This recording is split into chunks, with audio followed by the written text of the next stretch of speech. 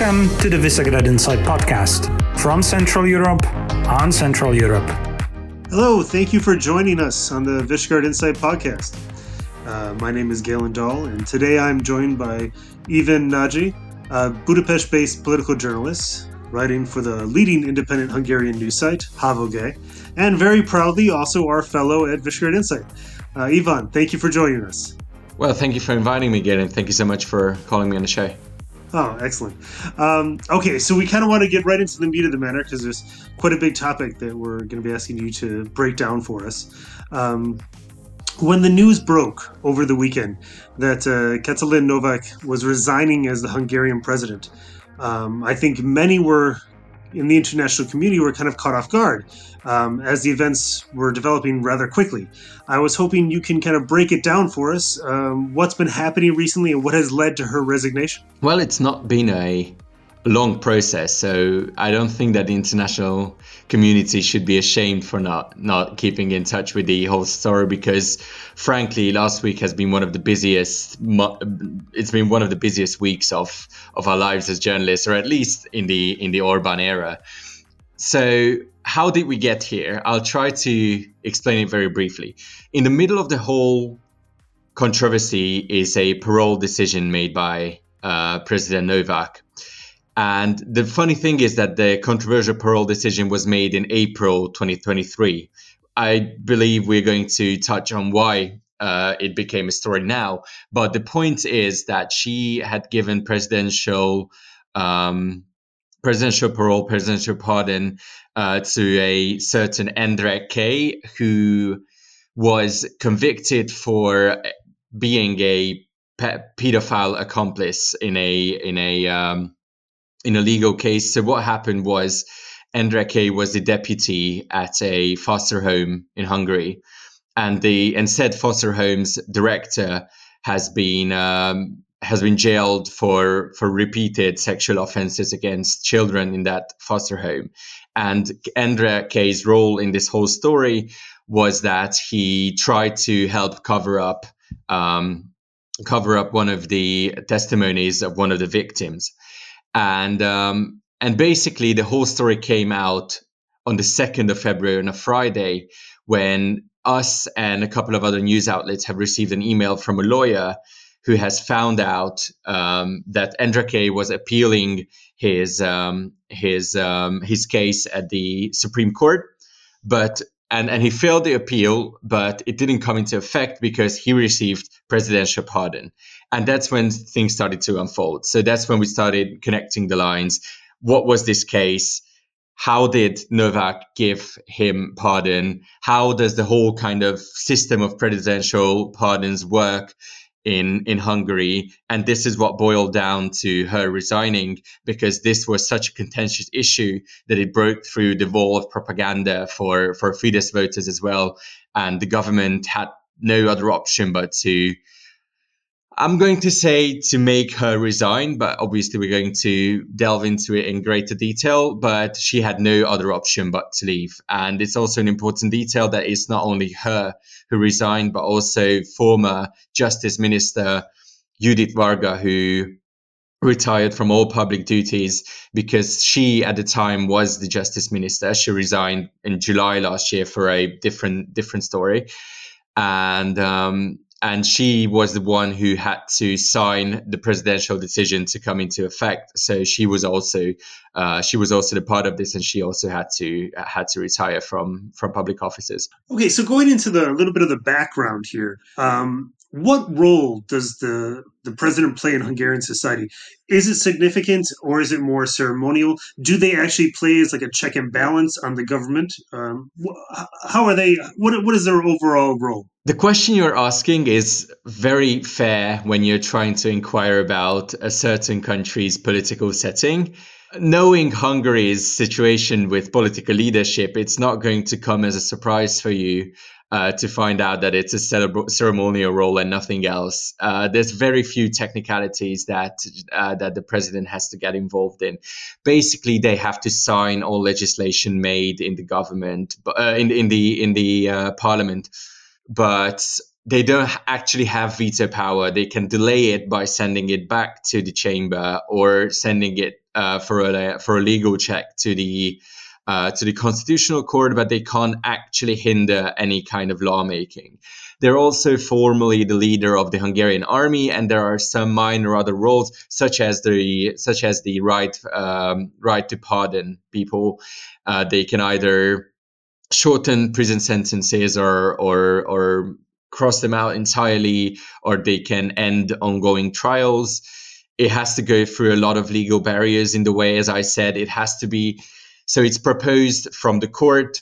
It has to be then forwarded by the justice minister to the president. And at that time, the justice minister can either signal that, yep, they agree that this parole decision should be made, or they can leave it blank, and that kind of suggests that it shouldn't be the right way to. It wouldn't be the right thing to give this certain individual pardon, and then the president can sign it, and then it returns to the justice minister, and then it comes into effect. So no, it's not a significant role, but in Novak's case, and I guess we're going to go into her political character later, but it was a much more exposed role that she was assuming than her predecessors. Well, this is exactly going to be my follow-up question. To see exactly like how exposed she was. She was just much more, but I want you to go into a little bit more detail if you can. But also, well, how popular was she in Hungarian society? Everyone will know about Viktor Orban, but many people didn't know her. And how did she counterbalance his image of being a rather tough guy in the EU?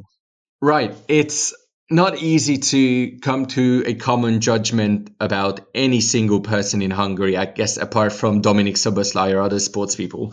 So in the case of Katalin Novak, what is true that she has had a much more positive reputation, I think, across the board, definitely amongst Fidesz voters. So her political character, and I'm going to refer to her politics as a political character, because she never really had too much independence to act on her own, such as any other politician under Viktor Orban's rule. So what made her special, right? She is young compared to the rest of the government. She's 46 years old, was 44 when she became president, and she has been around the government for almost ever since Orban came back to power in 2010. She's been an advisor for ministers, and then she's taken Secretary of State roles, and the most important was that she was a Secretary of State for family and youth. And from 2020 to 2022, she was the minister for families. And when I'm talking about families in the context of the Orban regime, this is the well-known narrative that we have seen, this kind of family-friendly, I'm going to say welfare populist narrative, where the family is the center of everything and is the basis for financial help from the government. And it's also the kind of umbrella term which pulls together anti-pedophilia narratives and of course anti-LGBTQ narratives and all of this conservative whatnot that the government is representing. It's all under the same umbrella term of families. So from an independent point of view, Novak's involvement in this was always a bit controversial. She has gone out, and in 2020 she said that it's fine for women to earn less than men because their fulfillment doesn't come from success in the workplace, but it comes from being able to care for others. And she has had a very exposed role as a female politician, but not for the things you would expect a young female politician to be exposed for in the 21st century. I'm not sure if you get what I'm trying to say. So she's had this kind of reputation that she was the perfect woman in Orban's worldview. And when she came into power, it is true, as you've mentioned, that she was the friendlier face. She was the good cop. She visited Kiev. She had a meeting with Zelensky. She's given an interview to independent news outlets. So she was portrayed as someone who kind of sees that there's a division in this country and acts as someone who tries to heal these wounds on the skin of the country. In reality, she was the extension of Viktor Orban's government, and just a bit less angry and a bit more smiley. But not too different when it comes to the matter. So it is interesting, and you bring up the fact that a lot of her positions were involving the family and the youth, and how the Fidesz regime has kind of mixed the messages between like anti-pedophilia with anti-LGBTQ plus, and how they continue to do that. But now, how this relates to the current scandal, we need to know two kind of critical figures. So who are Janos V and Andre K? We do need to find out a bit more about them to understand the story, but I believe at this stage that we are at right now, it's not the main priority anymore. It was during the last week. So we are talking about a foster home in a town called Bicske, around 30 kilometers off Budapest. And at the time, this was a big scandal. And it turned into a big scandal when the victims started speaking. So the abuses happened from 2008 to 2016. And it was in 2016 when some of the victims went to court, some of the victims testified against the director, and some of the victims went in front of the cameras of the media. And it all turned into a trial, and they all went down in 2019. The ugly part of the story is that, and this is where Endre K comes into part, is that when one of the victims testified against the director, Janos V, as you've mentioned, and he was dismissed from his position, then the ex-director has reached out to the cousin of this victim, who was still living in a foster home, to try and charm the victim who testified back to the institution. This cousin was the only known relative to him, and the point of doing so was for him to take back his testimony. And this is where Endre K comes into the question, because he asked Endre K, who was fully aware of what was in the testimony and what he was and what the director was doing. Endre K wrote a faux testimony in the name of the child, saying that nothing that he has specified as sexual acts had ever happened, and he's been under the constant influence of drugs, and he was not thinking clearly. And the plan was for the child to come back, sign this, and then, I don't know, probably the director could be reinstated because the testimony was no longer there. Obviously, this didn't happen. The whole thing went to court. Endre K went to jail. The director went to jail, I think, for 8 years in 2019, and Endre K was sentenced for 3 years and 4 months, and he's had a less than a year left from his sentence when he was pardoned. Now, when we think about pardons, the cases, we're thinking of miscarriages of justice, but. It's difficult to fathom the circumstances where the president Novak could justify this pardon. So how did she justify pardoning Endre K in this instance?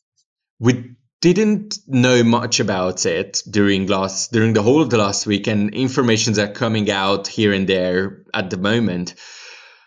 So the important thing to understand here is that Novak is not an independent actor, and no one really in this government and in the circle of Viktor Orban is an independent actor. So pretty much the role of Novak was to sign whatever that is in front of her. Obviously, in this doesn't make it better for her. She has signed this document, and then the justice minister has signed this document.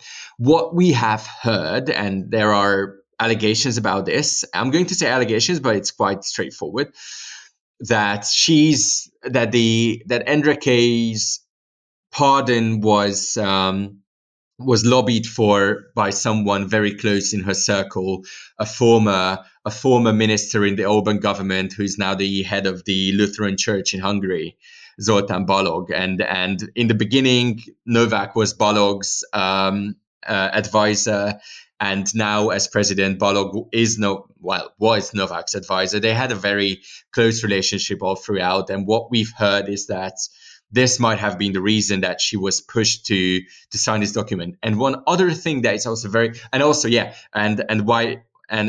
reason why Judith Varga, the justice minister at the time, countersigned it, is that in Viktor Orban's government, you don't really have the power to say no to something that's happening above you. Anyway, what's also very important to note in this story is that the reason why this whole thing didn't break when the pardon was given in April 2023, when the Pope visited Hungary, and it was the instance for which Novak pardoned 22 people, is that legally you do not have to release anything about these decisions. The only the only thing they have to do legally is release the number of the pardons that were given in a given year if someone asks. But you never have to go out your way and tell who did you pardon, why did you pardon them, and who they were. You don't have to do any of these. And this is the whole thing, which is really contentious in this story, is that we don't know what else is behind this whole thing, because we've only found out about this from the Supreme Court document. It never would have come out otherwise, and Novak never would have stepped down otherwise. She only stepped down because the people found out that she pardoned a pedophile accomplice, not because of the fact that she did it, because it happened so long ago.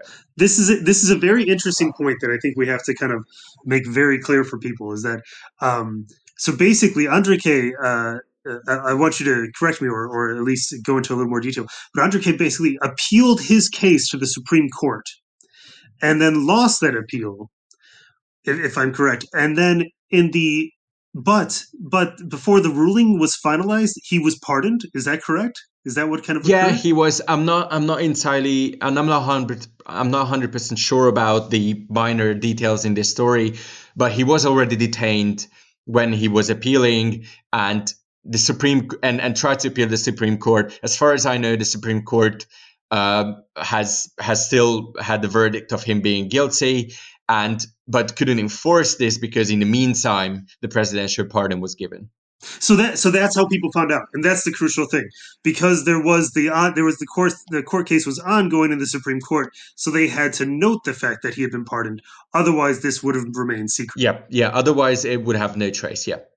And that's a crazy concept when we try and think about it in modern societies, or democracies, or even failing democracies, but the lack of transparency that is kind of occurring within the Orban regime and the government is just, it's difficult. But okay, so now that, all right, so as you've kind of I think outlined very well, is that Varga as well as Novak really don't have a lot of power or control. So then the question has to be made: are they just being made as scapegoats for someone else that's making these decisions? They have been made scapegoats, but not for the way. But not the way you explain it. So they cannot be made scapegoats for someone else because they were actually the people who signed these documents. So there's not really anything to blame on them. They did these things, and it is morally and politically the only right thing for them to do.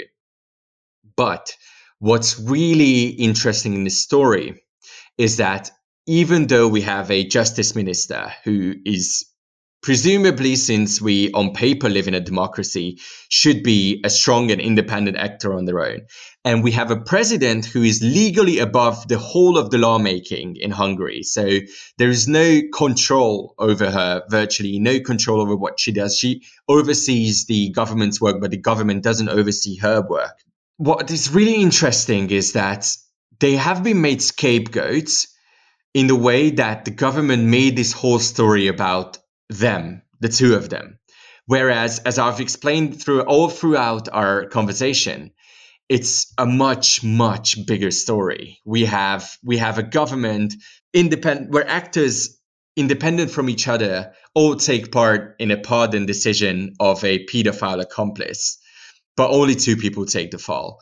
It's very hard to imagine that Viktor Orban didn't know about this thing happening, because Viktor Orban knows about everything that's happening, or he didn't know about it, and that's why he has to strike down on these people, because they acted behind his back.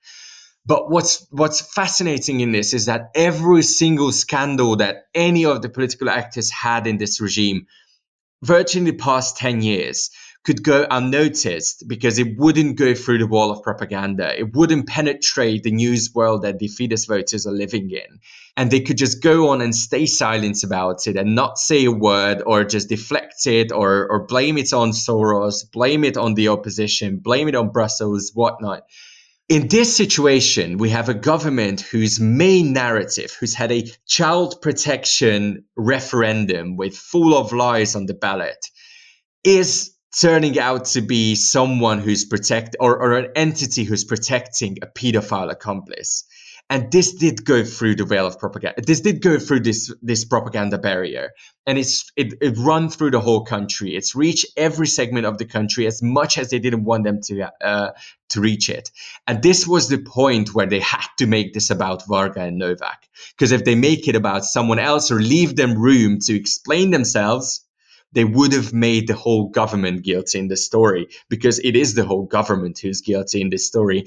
And not just the story, but the fact that it could happen. So the reason why Novak and Varga are scapegoats is that they have to take the blame, and it has to be about them, because in reality, it is not just about them. So this leads me perfectly to my next question. And this is kind of where things are really heating up. It would be shocking, I think, for listeners, like you've walked us through what's been going on for the past week, but actually the last 24 hours have even gone even hotter. So last night, Varga's ex-husband, I believe they separated last year, I believe, Peter Magyar, went on the popular YouTube channel Partizan and railed against Antal Rogan. Now, this is where we need to know a little bit of backstory. Like, who is Antal Rogan, and what is his relationship to Magyar?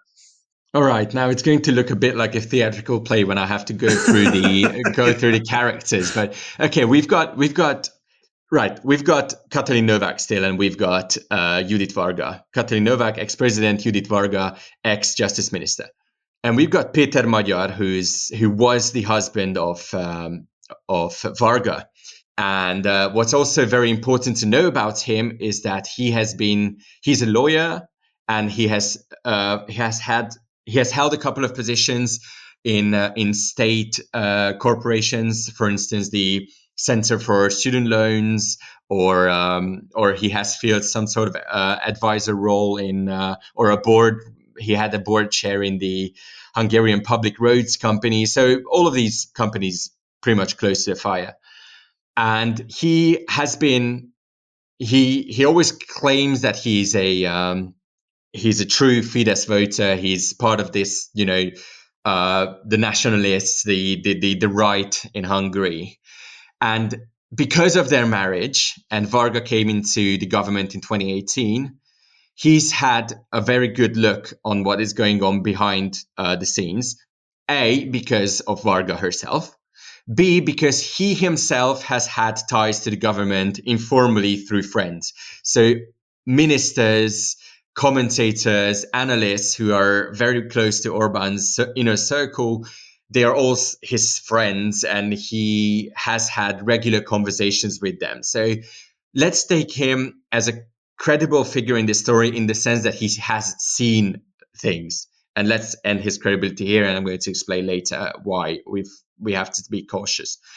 And then we've got Antal Rogan. Probably it's a close competition, but probably the most harmful Rogan in known to mankind.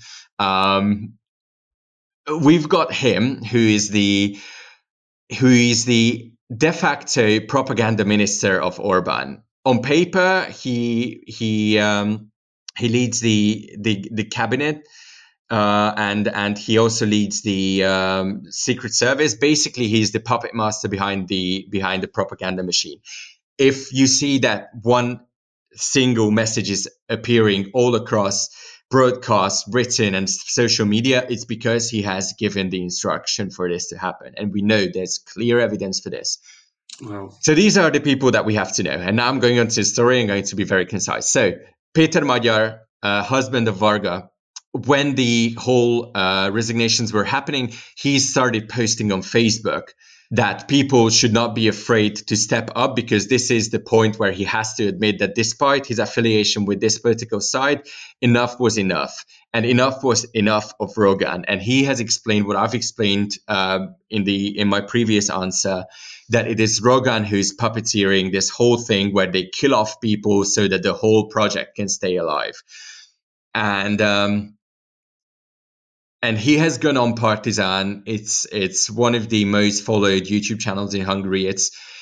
In some form it's left wing blogging. In some form it's actual media, but it has very good reputation in Hungary for being a platform where important people go and talk and have interviews and talk about things in great detail.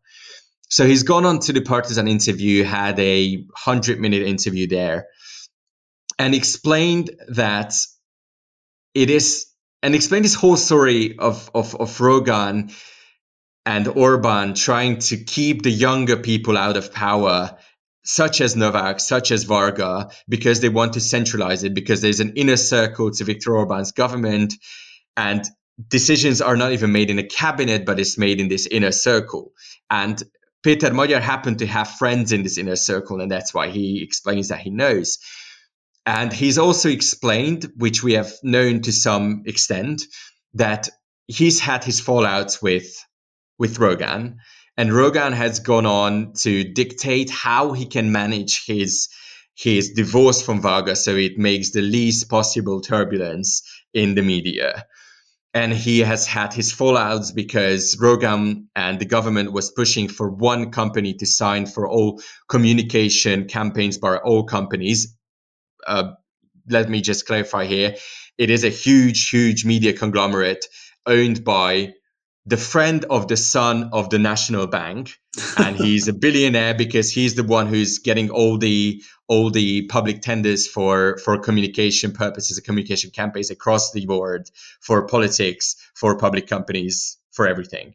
And he was trying to debate the decision to have a contract signed with them when he was leading the student loan company, because it was overpriced, and then he was called from the ministry, and he was told that if I were you, I would sign this.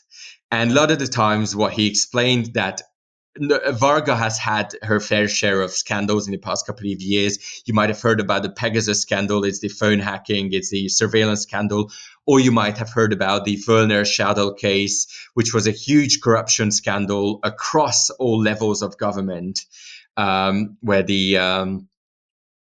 I'm not really familiar with the phrases here, but basically what was happening is we have help me out with this. What do you call what do you call those people who execute decisions by made by the court? So let's say take away property bailiffs or bailiffs. Yeah, I think so.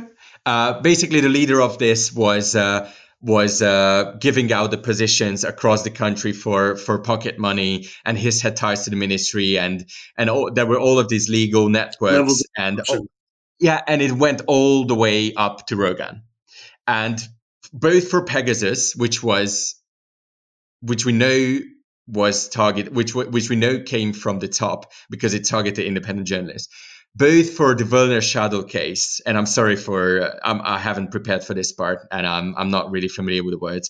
Both for the Völner Schadl case, where the ties went up to Rogan, and both for the pardon case, it was Varga who took the blame, because she had to take the blame because Rogan and his ministry are always monitoring the country very meticulously, and they saw that it is the best for them to have the smaller actor take the fall, because it doesn't reflect on the government. And this is what he was explaining, that he is the puppet master in this. And he also explained that the country is being sold out to the hand of a single family, and we very clearly know that the family in question here is whose.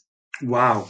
I mean, there's a lot. I wish we could go into more detail. It's a lot to process. I'm very sorry. It's a lot to process. But basically, what he explained is that Rogan is behind this whole thing, and the country is being sold out to the top of the government. And it's amazing when we're trying direct answers. Yeah.